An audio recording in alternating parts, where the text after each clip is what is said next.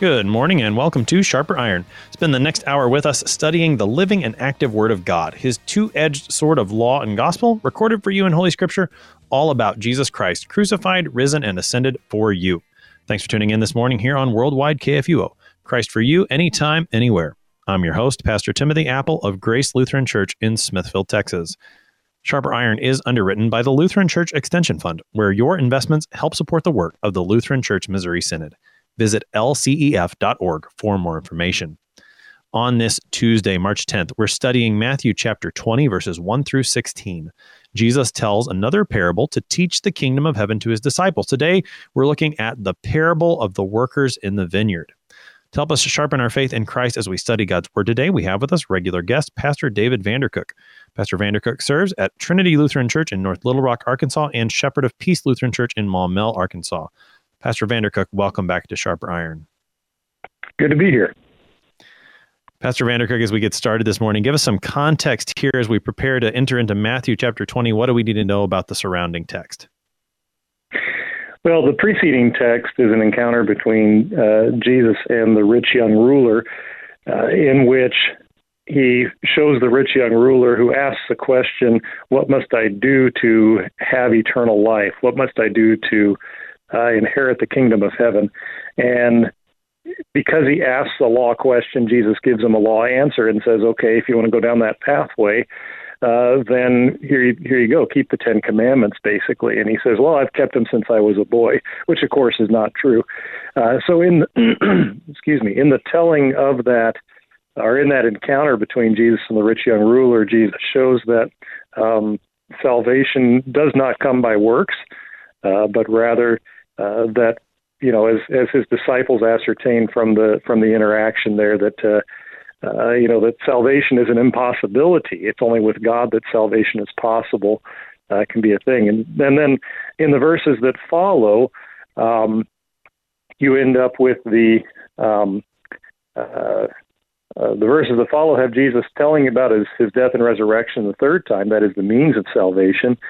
And then you also get the mother of the sons of Zebedee asking Jesus to have her two sons sit on the right and the left, seeking positions of honor, which runs contrary really to the first will be last and last will be first, which is something we'll probably talk about with talking about the parable itself. So that kind of gets us into what the text is getting at there. Those words, the first will be last, the last will be first, those form a sandwich around the text that we have. So should we understand this parable when we get into it as an explanation of what that means? Well, I think so, definitely. And in fact, it's inverse. In verse 30, in chapter 19, verse 30, it says, but many who are first will be last, and the last first. And then it's actually flipped around at the end of this parable where it says the last will be first and the first last. I definitely think that's right, that this parable is explaining exactly what does he mean by that.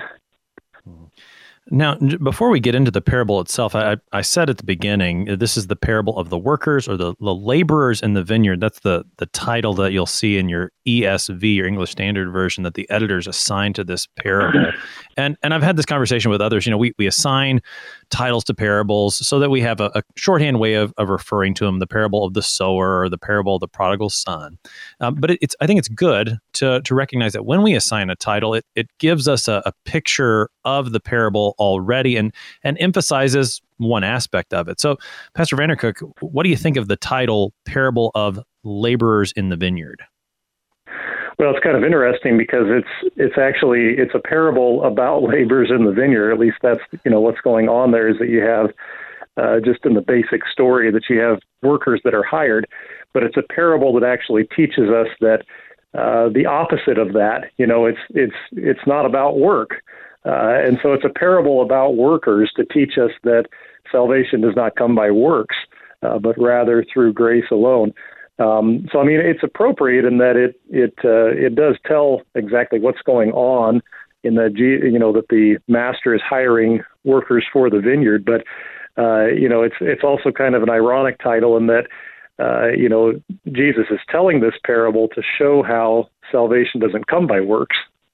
Yeah, that is ironic. I also think, when we hear laborers in the vineyard, that's the character in the parable that we focus on, but we perhaps lose sight of the main character in the parable, who is the master. And I think Yes, we'll see very that true. this master is a bit eccentric, maybe. He's not your typical vineyard owner. Yeah, for sure. So let's go ahead and find out about this vineyard owner who hires laborers for his vineyard. We're in Matthew chapter 20, beginning at verse 1. Jesus is still talking. It's all red letters from the end of Matthew 19 now into chapter 20. So Jesus said, "For the kingdom of heaven is like a master of a house who went out early in the morning to hire laborers for his vineyard. After agreeing with the laborers for a denarius a day, he sent them into his vineyard.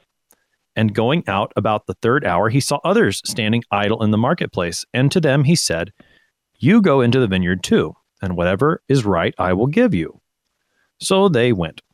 Going out again about the 6th hour and the 9th hour, he did the same. And about the 11th hour, he went out and found others standing. And he said to them, 'Why do you stand here idle all day?' They said to him, 'Because no one has hired us.' He said to them, 'You go into the vineyard too.'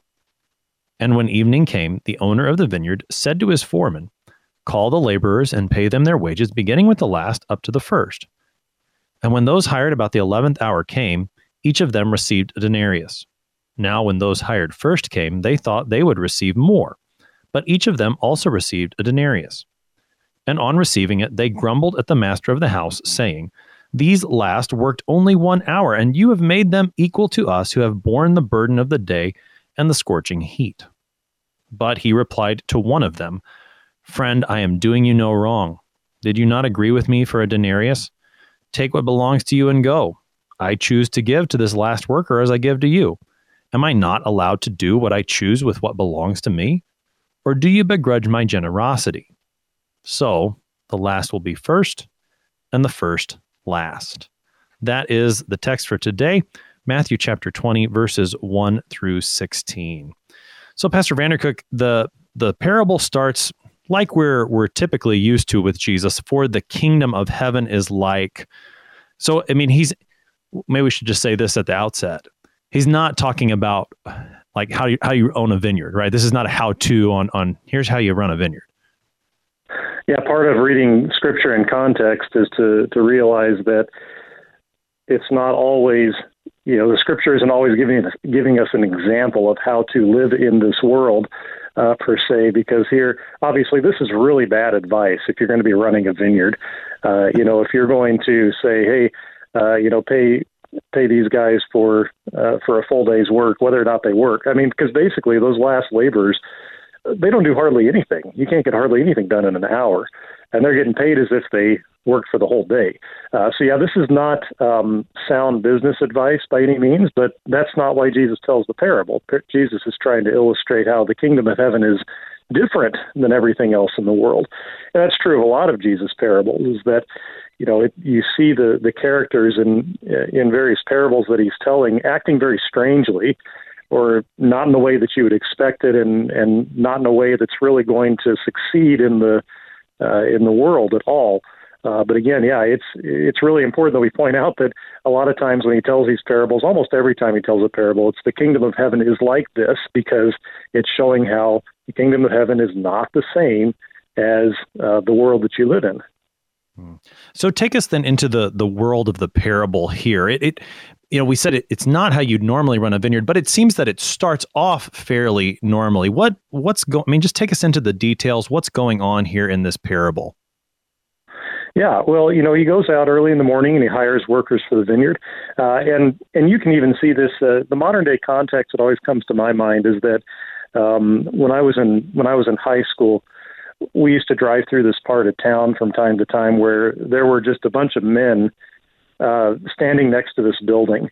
And I remember asking my parents, hey, why are these guys all standing here? And they told me, oh, those are day laborers, and what it was is that they were hired usually for construction type jobs or something like that, but somebody would drive by and they'd be looking for people to work for them for the day, and that's where it would happen. So it's the opening of the parable is very much just a very typical interaction between a master of a vineyard looking for workers for his vineyard, and they make an agreement. The master of the vineyard makes the agreement with them and says, "Hey, I'll give you a denarius a day," and they said, "Okay, sounds good to us," and they go to work.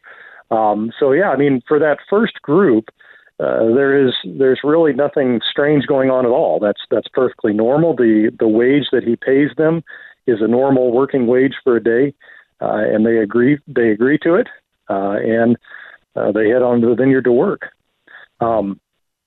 What's different though is that the rest of the workers that are hired, the ones that are hired at the third hour, the sixth hour, and the ninth hour, there is no agreement made. There's nothing in there and saying, he doesn't say to them, "Come work in the vineyard, I'll pay you, let's work, let's decide what wage you're going to make in this." So there's no contract really that's established between the rest of them. All the vineyard owner says is, "I'll give you what is right." And so there's a big difference there between what happens with that first group and what happens with the next groups that are hired, because there's no contract that's being negotiated here. It's just, "I'll give you what's right." And they're satisfied with that, apparently, because they go out into the vineyard to work. I think, it's not a specific amount, "I'll give you what is right," but I do think that that's a pretty key line when it comes to this, what we call the middle group. I mean, there's the beginning of the day, the third hour, the sixth hour, the ninth hour, the 11th hour. That's 5 different times this owner hires. But the first group really stands out. Those middle 3 sort of blend together, and then the last group is really going to stand out. And of course, the first and the last, I think, are going to be the ones that are key to the parable. But as he's hiring, this matter of whatever is right, I will give you, I think is pretty important for us to hold on to, because it places the master as the central character. The parable really does revolve around him, and whether or not we believe what he does is right or not, I think is going to be a key to help us understand this parable as we move through it. Sure. Yeah, I agree. Yeah. And the master is the one who decides what is right. The workers don't get to make that decision. Yeah. And you're right that the middle 3 groups, the third hour, the sixth hour, the ninth hour, and this didn't hit me until, just a little while ago, but the other time you hear those time descriptors, for whatever it's worth, third, sixth, and ninth hours are at Jesus' crucifixion, which, we can jump into that a little bit later, maybe perhaps. But yeah, you have those third, sixth, ninth, and 11th hours. Really, you can throw all of them together and say that, there's a difference in the way that those were hired as opposed to the first. But yeah, the third, the sixth, and the ninth hour workers, the details really aren't all that important as far as they go. I mean, it helps build some suspense for the story, just as somebody who's coming into this the first time, what's going to happen with all these workers. But yeah, really the ones that we focus on are the first and the last, because that really is the illustration. Again, that gets back to that whole line that opened us up, that the last will be first and the first will be last. So what about this last group then in verses 6 and 7? What's the interaction between those workers and the master? Yeah, they simply say he asked them, "Why are you standing here idle all day?" And they say, "Well, because nobody's hired us." So they have the desire to work. They have the desire to be in the vineyard, but nobody's hired them yet. And so, again, the action here that brings them into the vineyard is made by the owner of the vineyard and says, "Well, you go work in the vineyard too." So there's this again. There's that. Why hasn't anybody hired you? Why are you still standing here? Well, we haven't been hired yet. That's the bottom line. So it's not that they refuse to work. It's that nobody's hired them. Mm-hmm. And maybe we should have started with this, but so we're thinking of a 12-hour workday. Is that and that's why the 11th hour is perhaps so surprising to us? Yeah. Yeah, it is. Well, yeah, it's just 1 hour. These guys don't deserve to be paid for a full day. There's no doubt about that. You work 1 hour. and you shouldn't be paid for the whole day. That's not sound business practice, and they certainly probably wouldn't have expected to be paid for a full day's work either. And that's part of the thing too here is that you have that first group again to contrast. That first group is expecting to be paid, and that's the reason they're working. They're working to be paid that wage for a single day. This last group, again, just as the other three that were hired in the middle, they don't know how much money they're going to make. And so they are working because they want to work. The ones that were hired at the beginning of the day are working because they're going to get something in return.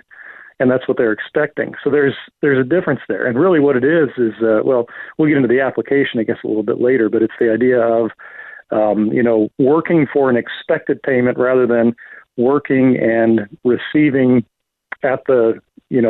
receiving from the master what he feels is right. Yeah. So take us then into the first scene is the hiring of the workers from the very beginning of the day all the way to the 11th hour where these guys are only going to work for 1 hour. And then comes, it's not payday, it's pay time around 6 p.m., right? The work day is over. And we see a very vivid picture of what Jesus has said in terms of the first will be last, the last first, that he's actually going to line up these workers from the last hire to the first. Take us into the payment scene. Yeah, exactly. He has the steward go out there and pay them, and he gives them the instruction to pay the ones hired last first. And you see the suspense building there, just in the way the story is told by Jesus here. That first you get these workers that were hired last, and he gives them a denarius. And the text doesn't record the reaction of any of the group. I mean, it does record the reaction of the first group, but we don't get the reaction of that first group. But you can imagine they had to be ecstatic to receive this much money just for working for 1 hour. And so, and while again the third, the sixth, and the ninth hour workers, those ones in the middle weren't mentioned, certainly they were pretty pleased too with the whole scenario. And then you get to the end, and it's like, well, gosh, if he paid them 1 denarius for 1 hour, if you do the math, well, they're going to get 12 days worth of wages maybe. If the guy's going to be equal and fair, that's what he would do. He's paying denarius an hour instead of a denarius per day. And so you have that expectation perhaps building in the workers that were hired first. And then when it gets to them, they get the same wage. And that they're not pleased, to say the least. In fact, they grumble against the master of the house, it says. What do they say? I think, and again, I know we'll get into the application, I think, of this on the second half of the parable, but I think these words are pretty important. What do they say about the master and their grumbling? Yeah, they on receiving it, they grumbled at the master of the house, saying, "These last work only 1 hour, and you have made them equal to us, who have borne the burden of the day and the scorching heat." So yeah, I mean, they're upset that these have now been put on the same level as they are, because they again work the whole day, they've labored the whole day, and now you have this group that just worked an hour, and the master of the house has made them equals.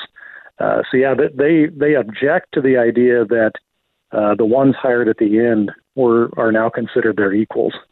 Right. Yeah. That I think that again is a key phrase, that their complaint is that the master has made these workers all equal. And in the minds of these first workers, this is not right. To go back to what the master of the vineyard said at the beginning, whatever is right, I will give you. In the minds of these first ones, what he has done isn't right. Though I suppose if you had asked them at the very beginning of the day, back at 6 a.m. when they got hired, of course it would have been right then. But now that they've gotten time to be paid, now all of a sudden it isn't, and they're grumbling against the master. Right. Yeah. So take us then into the master's response. That's the third main section here, the master's response. Pastor Vandercook. Yeah, well, he reminds the workers, look, you made an agreement with me for a denarius a day. So in that sense, he's, if you want to just speak in legal terms and contract terms, the master has kept his end of the bargain, because he said, look, you agreed with me for a denarius a day, you got your denarius. And he also points out, it's my money. I get to do with it what I want to. I chose to pay them this way, and that's the way that I pay. And that's what I want to do, and I can do what I want to with my money. And so you see those hired later, later in the day. The difference here as well. I noticed that the master sends away the workers that grumbled. He sends them away. It doesn't say anything about the other workers, though. They were not sent away like the master was, or not the master, the first laborers were. And so you get the impression here that this, again, as we get into the application of this thing, is that they were sent away while the others remained with the master, which becomes really important. We consider the illustration here of God's grace in this parable. So, I mean, and maybe this is a question concerning application, but the fact that the master sends them away and thinking about the kingdom of heaven this is what the kingdom of heaven is like. Are we seeing a picture of judgment cast outside of the kingdom here? I know that may be getting a little bit ahead of ourselves, but you brought it up right now, and that's the question I had. So. Well, I think perhaps, yes, I think there is a warning here in this parable that, if we begrudge the master, if we do this, we are at risk of losing this thing that he has promised to give us, and if we treat it, the way that it was. This is the gospel reading for Septuagesima in the historic lectionary that we use at the two congregations that I serve. And it's paired up with Exodus 17, where the people of Israel grumble against God and they grumble against Moses because they're thirsty. And I think that's the reason why the text was chosen to go with the gospel readings, because you have that grumbling of the people. And you see the reality of the people of Israel. Many of them did not make it to the promised land. And the reason that they did not make it to the promised land is because they rejected the God who was graciously providing for all of their needs. There is this warning in this text for sure, that we not become secure nor look to our works as security for our salvation. Take us a bit more into that liturgical context of and we don't use the one-year lectionary here, Pastor Vandercook, so I'm going to let you say Septuagesima. Septuagesima, right? Yeah. So take us a little bit more into that context, because you've got some here. I think that's instructive for this text. Yeah. So, God provides water for his people. And it's more than just God providing water for the people of Israel in the wilderness. You have this constant kind of back and forth between God and his people in the Old Testament during the Exodus, and that they're constantly grumbling about something. They don't have food, they don't have water, and then we hate this food that you've given us, and did you bring us out here in the desert to die? It would be better if we were back in Egypt sitting around meat pots, which I don't remember that ever being described in Exodus before the Israelites leave. They seemingly forget all the things that God has done for them. And of course, the problem is they lack faith. They lack faith that God will continue to provide for them. You even see that in the way that they receive the stuff that God gives them from time to time, like he gives them the instructions with the manna to gather twice as much on the sixth day so that they have enough for the Sabbath. And, the people go out and look on the Sabbath day for this stuff, and it's not there because God told them they wouldn't. And then there's also the times that they gather more than they were supposed to, and it breeds worms and it stinks, So, they've got this constant lack of faith that they show in this whole thing. But through it all, God continues to graciously provide for them and for all of their needs of body and soul. It illustrates, first of all, that the Israelites did not, what would be right, getting back to that question of, I'll go work in the vineyard, I'll give you what is right. what would be right in this case? I think it's a question we could apply to a lot of things when we read the scriptures. What would be right for God to do for these people? What would be right for God to do to the Israelites? And the truth is, the thing that would be right for him to do would be to wipe them off the face of the earth, because they are an unfaithful, stubborn group of people that don't listen, that lack faith, and they are. And we see that as we go on through the history of the people of Israel too. They're idolaters, and so forth. So there's that. And then the epistle reading that is paired with it is from 1 Corinthians 9 and 10. And this is where Paul exhorts the church at Corinth not to run the race for perishable rewards, but for imperishable. And so again, getting back into the whole works righteousness thing here, what do those first workers hired want to do? They want to earn their living. They're trying to earn a wage. And so, what are wages? It's money. It's perishable, So, yeah, I mean, the readings really tie together nicely on this particular Sunday. And in the greater context of the church here, Septuagesima is in Jesumatide, our pre-Lenten season, and it's preparing us for Lent. And both where this gospel reading falls kind of fits nicely with that, first of all, because right after we get, Jesus predicting his death and resurrection the third time and the interaction with the mother of the sons of Zebedee, you get Jesus' triumphal entry right after that. So we're entering into Holy Week. So there is this kind of real nice churchier contextual thing going on with the use of this reading as well. You're listening to Sharper Iron here on Worldwide KFUO. We're looking at the parable of the workers in the vineyard in Matthew chapter 20 with Pastor David Vandercook. We're going to take a short break, but we'll be right back. Please stick around.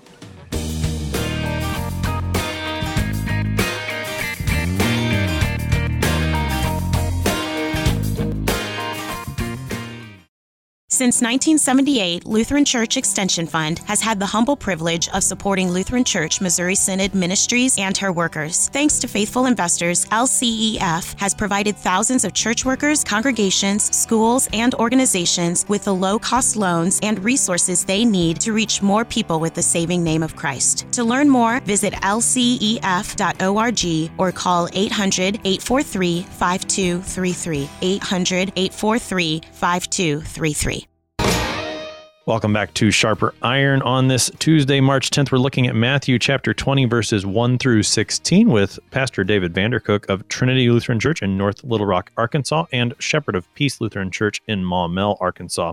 Pastor Vandercook, prior to the break, we looked through the parable, examined the story that Jesus tells, the world of the parable, what's there that's normal, what's there that's a bit unusual. So we're looking at application now. So let's think about this matter of hiring workers throughout the day.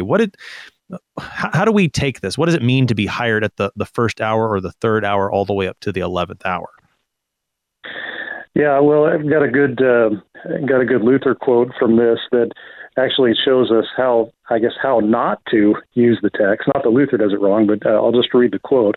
Some of the fathers, and by the church fathers, he, specifically the footnote in my volume of Luther's works, reference Gregory the Great and Thomas Aquinas, but I also found it in Augustine's sermons as well. Some of the fathers have applied this gospel reading to the preachers from the beginning of the world, so that the first hour is Adam's time, the third Noah's time, the sixth Abraham's, the ninth Moses's, and the 11th the time of Christ and his apostles. Such babbling is good for killing time if you have nothing else to preach. So, Luther being Luther says things like that, and and he's right. I mean, it's kind of a ridiculous way to look at the parable, because the church fathers did enjoy their allegory, and that's kind of what we have going on there. But as Luther goes on to say, it's pretty ridiculous to think that the preachers of the word during Adam's time, Adam, in particular, is going to be complaining to God for saving other people as the world history went along, So it's kind of a strange thing that the saints in heaven would do that, complaining to the Almighty God that he's saved some others. So that's one way not to look at it. But obviously, it is an illustration of the kingdom of heaven, and so the vineyard owner is obviously God the Father. He's the one that gives the gifts. They come through him, and he gives them as he sees fit, as he makes clear at the end there that it's my wealth to give, and of course the wealth that he's giving is salvation. The wealth that he's giving is salvation. It's his to give as he sees fit, and so you have those workers that are hired first, and the workers hired first. The problem with them is basically they have a works righteous type faith. The ones that are called into the Lord's vineyard, who are first given his gifts. And, a nice comparison for that, at least where my mind went, is thinking about Cain in Genesis 4, where, Abel's offering is accepted and Cain's is rejected by the Lord. And the problem is that Cain wanted God to do something in return for him. I made my sacrifice, and now, Lord, it's your turn to pay up. And that's kind of what you have going on with these first workers that are hired. We did our work, now pay us. And so it's this works righteousness type thing. And what Cain has done is he's created God in his own image. He's created an idol that responds to works. And that's not who the true God is. We have another illustration of that, of course, if you go on in the Old Testament and you have Elijah and his encounter with the prophets of Baal, and the way that the prophets of Baal try to get Baal to respond, and of course he doesn't because he's a false god, but the way they try and get Baal to respond is, they do an elaborate dance and they start cutting themselves and everything else, and this is how the gods of the world, our man-made gods, our false gods, this is how they respond. Or supposedly how they respond is that you do something for them and they give you something in return, or they do something to you or for you in return. But that's not how the true God works. We see how the true God works in the way that he gives his gifts to the rest of the laborers. He gives them what is right, and that's what leads us to Christ as well, because Christ has fulfilled all righteousness, to borrow a phrase from the last time that we discussed, last time we were in discussion a couple months ago. Christ has fulfilled all righteousness at the cross, and now he gives what is right. That is what Christ has won for these other workers in the vineyard. I'm using air quotes, but you can't see that on the radio, I realize. So let's talk a little bit about this matter of God being the giver, and he doesn't give in response to what we do. He gives because that's who he is, because he is generous, as the parable says. He's going to do what he chooses with what belongs to him. He's going to give freely for the sake of Christ.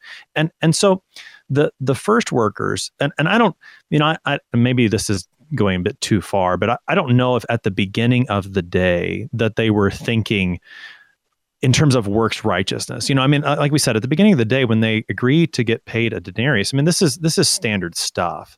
It's not until they see the others receiving the same thing that they got, that they, or at least that it surfaces, I guess, that maybe that thought's been there all along, but the thought surfaces that this is about them and what they've done, rather than the generosity of the master calling them to work into the vineyard. So, but here's where I'm going with all this, Pastor Vandercook. At the end of the last section, you had Peter asking Jesus, look, we've left everything, we've followed you. What'll we have? And Jesus, I think, gives them a comforting, reassuring answer that yes, you 12, you are in the kingdom of heaven, and anyone who leaves houses and family, they will receive 100-fold. They'll inherit eternal life. So Jesus puts that promise out there that eternal life is coming as an encouragement to his Christians, it would seem. So where do we cross that line, I guess, from having eternal life being an encouragement to continue on, to keep working in the vineyard? Where do we cross over that to this matter of thinking somehow we've earned it from God? Does that make sense, what I'm asking?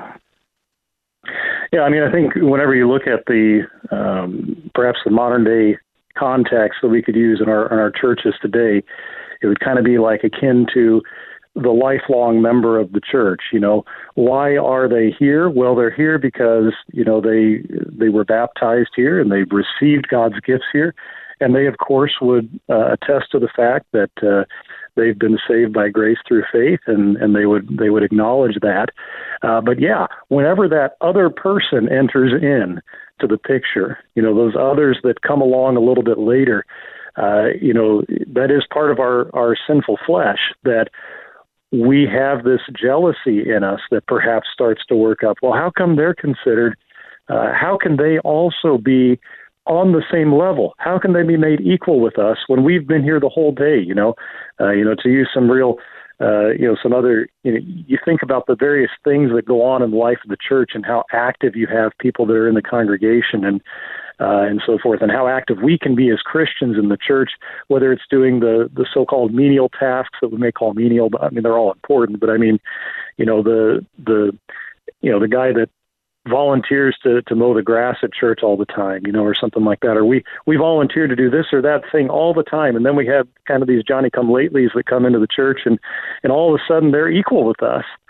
Well, we did all the work, we worked in the scorching heat, and now these folks come in and they're considered to be equal with us, and they haven't done anything yet. And there's that jealousy that comes up into us with that because, we think at that point it kind of turns into, now we don't see it as a gift, but now we see it as something we've earned, and there's that danger there. And I think that's what, certainly one of the things that Jesus is warning us against in this whole thing. But if we see, and here maybe, and I appreciate all that, and maybe I don't think I phrased my question entirely right. But if we see it as a gift, is it wrong to want to remain in the vineyard because we know the gift is coming? Right? I mean, you talk about working as if God then owes us something, but when we know that the gift is coming, that does sustain us to the end, doesn't? I mean, so there's not it's not wrong for Christians, in other words, to think eternal life awaits me at the end of all this. Thanks be to God. That is going to sustain me in the midst of the trials and temptations of this life. It's when we start comparing ourselves to others, when we start thinking that, I mean, the misuse doesn't negate the proper use, I guess is my point.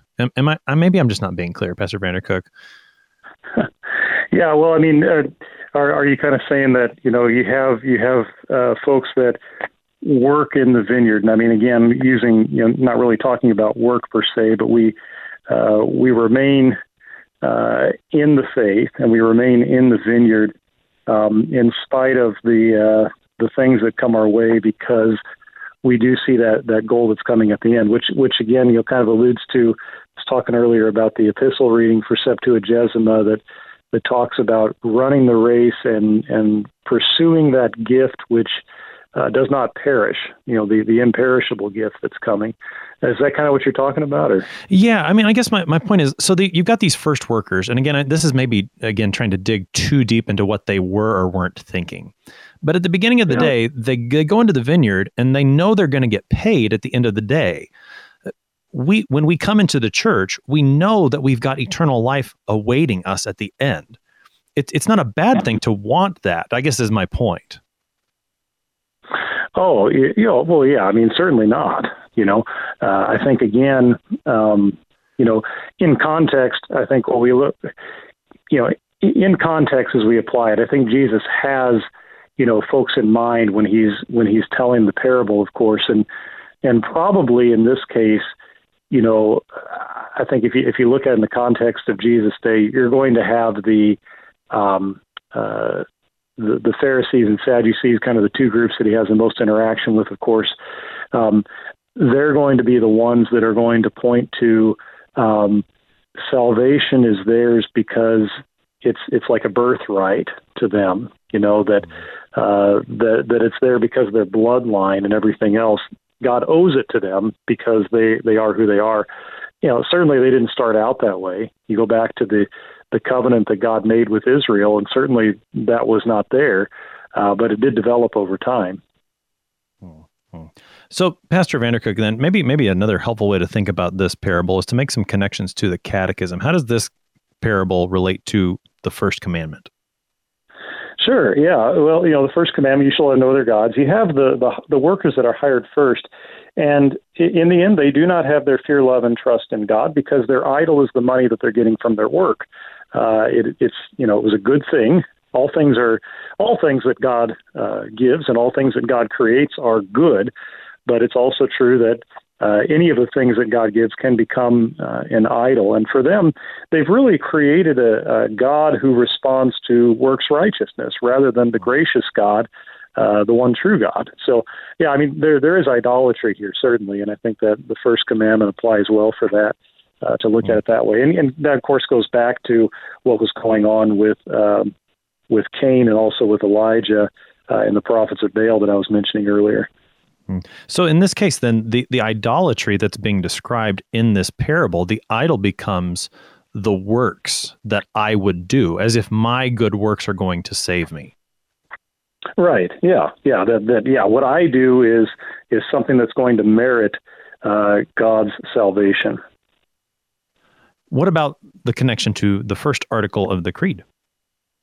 Yeah, really, all three articles of the Creed kind of come through in this. But yeah, the first article, you have the line in there in Luther's meaning, all this he does only out of fatherly divine goodness and mercy, without any merit or worthiness in me. God doesn't give us good things because we earn them or because we're hard workers. He gives us good things because he's merciful and good. Or to use the language from the parable for today, am I not allowed to do what I choose with what belongs to me? So the Lord gives because he wants to give to us, because he loves us out of his love for us. And it has nothing to do with our works at all. How about the second article? You said all three, Pastor Vandercook. Oh, sure. Yeah. The second article, where we talk about how does salvation come to us? How does Jesus win salvation for us? Well, not with gold or silver, but with his holy precious blood and with his innocent suffering and death. Salvation is not something that's purchased using worldly wealth of ours or even Christ. It's not like Christ went over and robbed a bank and then used that money to pay for salvation or something silly like that. He pays for it with his holy precious blood at the cross. And that's where it happens. And then that is distributed freely to us. And that's where the third article comes in, that, I cannot by my own reason or strength believe in Jesus Christ, my Lord, or come to him. We don't come to Christ on our own. We don't come by our own efforts. We don't work our way to earning God's favor. The Holy Spirit does the work of converting and sustaining us in the faith and in turn giving us those gracious gifts of God. Word and sacrament is where it comes to us from the outside, not something that again, we have earned or deserved. The Creed really is expressed well, or is kind of covered well in this parable as well.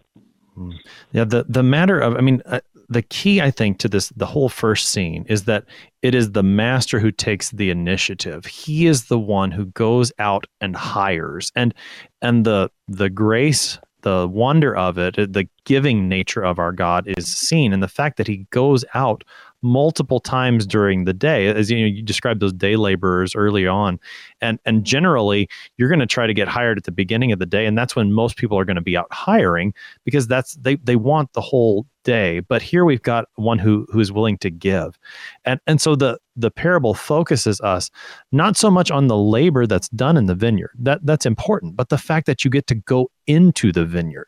This is the real gift, and that's why the gift then at the end as well flows from the fact that you've been in the vineyard the whole time. This is where the focus should be. It's a matter of identity. As I was thinking about this earlier, I think in those first workers, you have a bit of a similar attitude to what we see in the older son in the parable that Jesus tells in Luke 15. You've got, the two sons, what's called the parable of the prodigal son. That's the younger one who goes and runs off and wastes the father's property. Meanwhile, you've got the older son back home. And when his younger son comes home, right, and receives the party, it's a very similar picture, I think. He gets jealous. Oh, yeah. And you see in the older son that he never considered himself a son. He was concerned about the work and what his father was going to give him in return for the work, which it seems is a very similar attitude to these first workers here. Yeah, no, I think that's a very good comparison as well. And I was thinking about that earlier as we were having our discussion. I was thinking about the parable of the lost son there as well. So, yeah, I think that's a good comparison to look at that parable as well. And it, again, both of them show ultimately, and going all the way back to when you're talking about the naming of these parables. We have the parable of the lost son. We have the parable of the workers in the vineyard. But in the end, yeah, I mean, absolutely, the parable is not actually about the workers in the vineyard. The parable is not actually about the lost son. The parable of the workers in the vineyard is about the gracious master. The parable of the lost son is actually the parable of the forgiving father. So you have that. So I mean, the focus, is always on what God is doing and giving, rather than on what the other characters are doing or not doing. Mm-hmm. What about we've talked at length about the parable. What about this envelope around this matter of the first being last, the last first, and then at the end the last will be first, the first last? We said that this parable is going to help us understand what that means. So Pastor Vanderkirk, how does this parable help us to understand Jesus' proverbial phrase? Well, yeah, it's like you said, it's a formula that envelops the parable, but it's actually in the reverse the second time.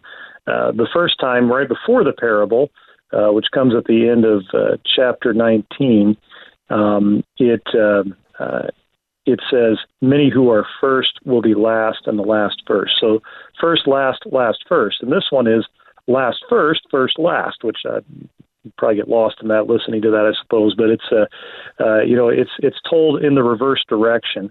And first of all, literally that happens in the parable, as I think you pointed out earlier, Pastor Apple. It was, the ones that were hired last are the ones that are paid first. So you have that literally happening in the parable. But also, you have this idea that that those who are last, and here we're not necessarily talking about literally being somewhere first or being somewhere last, but those who are at the lowest position, which would be the ones that are last, they are the ones that are elevated to the highest position. And those who are in the highest position, those who are first, are those who, as the parable says, they've kind of, they're counting on the wrong thing. They're saying I'm first and nothing can knock me off my perch. And because of that, they lose their faith and they've been knocked completely off that perch. And so then they become last, that is lowest in the kingdom of heaven. The parable illustrates how, again, God elevates those who are low and he brings down those that are high. It's expressed in the Magnificat as well, beautifully by Mary's song in Luke. So and I think the main point of the parable is that warning to those first workers, those who would have received God's grace, but then make it into something that they've earned, something that God owes them. I think that's the main point, and that's where the answer at the end of the parable really directs the thrust there.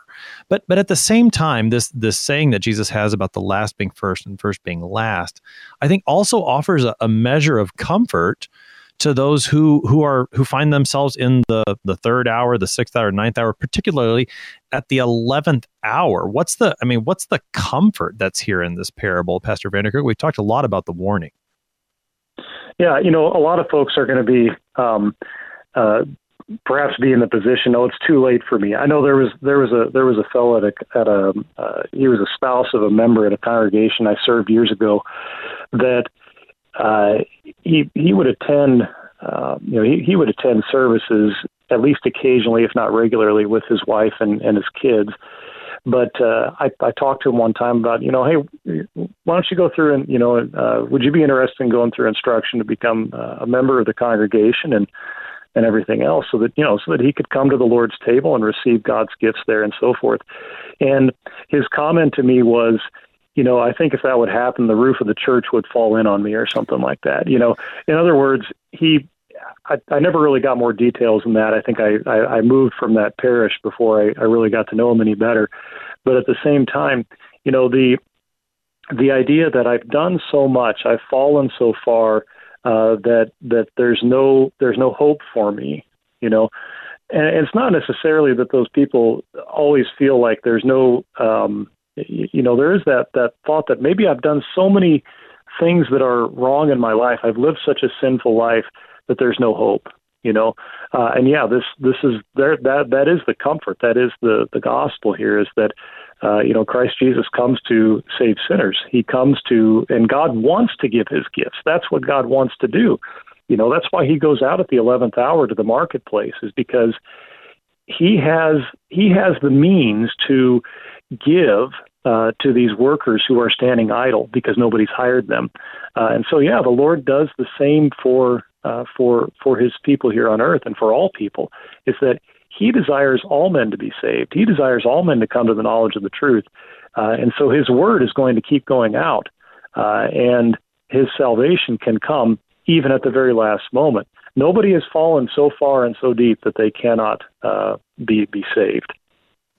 Right, and that's true whether the 11th hour, whether you're near the end of your life, or whether it's the 11th hour where we know we're near the end, that Christ is coming soon. But all the while, the word is being proclaimed. This call to come to the vineyard. Right. I mean, I'm reminded of the parable of the sower as you were talking there. How the seed just continues to get scattered. That God continues to cause his word to be proclaimed across the world.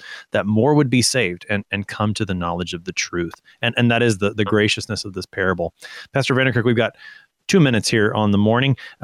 Any other points you want to bring out from this parable, or wrap things up and summarize for us?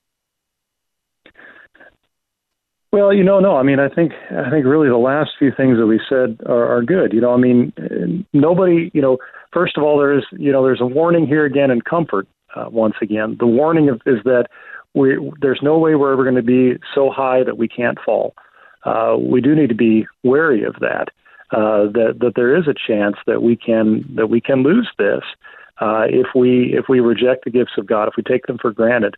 And so we want to treasure what God has given us in his word, and what God has given us freely in his word. But at the same time, we also have that great comfort that perhaps if we have fallen away, that the Lord doesn't give up on us, that the Lord continues to come, as he said, even up to the end, seeking us and finding us out. Pastor David Vandercook is the pastor at Trinity Lutheran Church in North Little Rock, Arkansas, and shepherd of Peace Lutheran Church in Maumelle, Arkansas, helping us this morning with Matthew chapter 20, verses 1 through 16. Pastor Vandercook, thank you so much for your time today. I'm glad to be here. The parable of the gracious vineyard owner. He goes out, he hires people throughout the day wanting to draw these men, these women into his vineyard. This is a picture of our gracious God who calls sinners to be saved in Christ Jesus, and he freely gives that gift. This is his to give. It's his to bestow, and it is ours to receive in faith in our Lord Jesus Christ. Thanks be to him. I'm your host here on Sharper Iron, Pastor Timothy Apple of Grace Lutheran Church in Smithville, Texas. Thanks for spending the morning with us.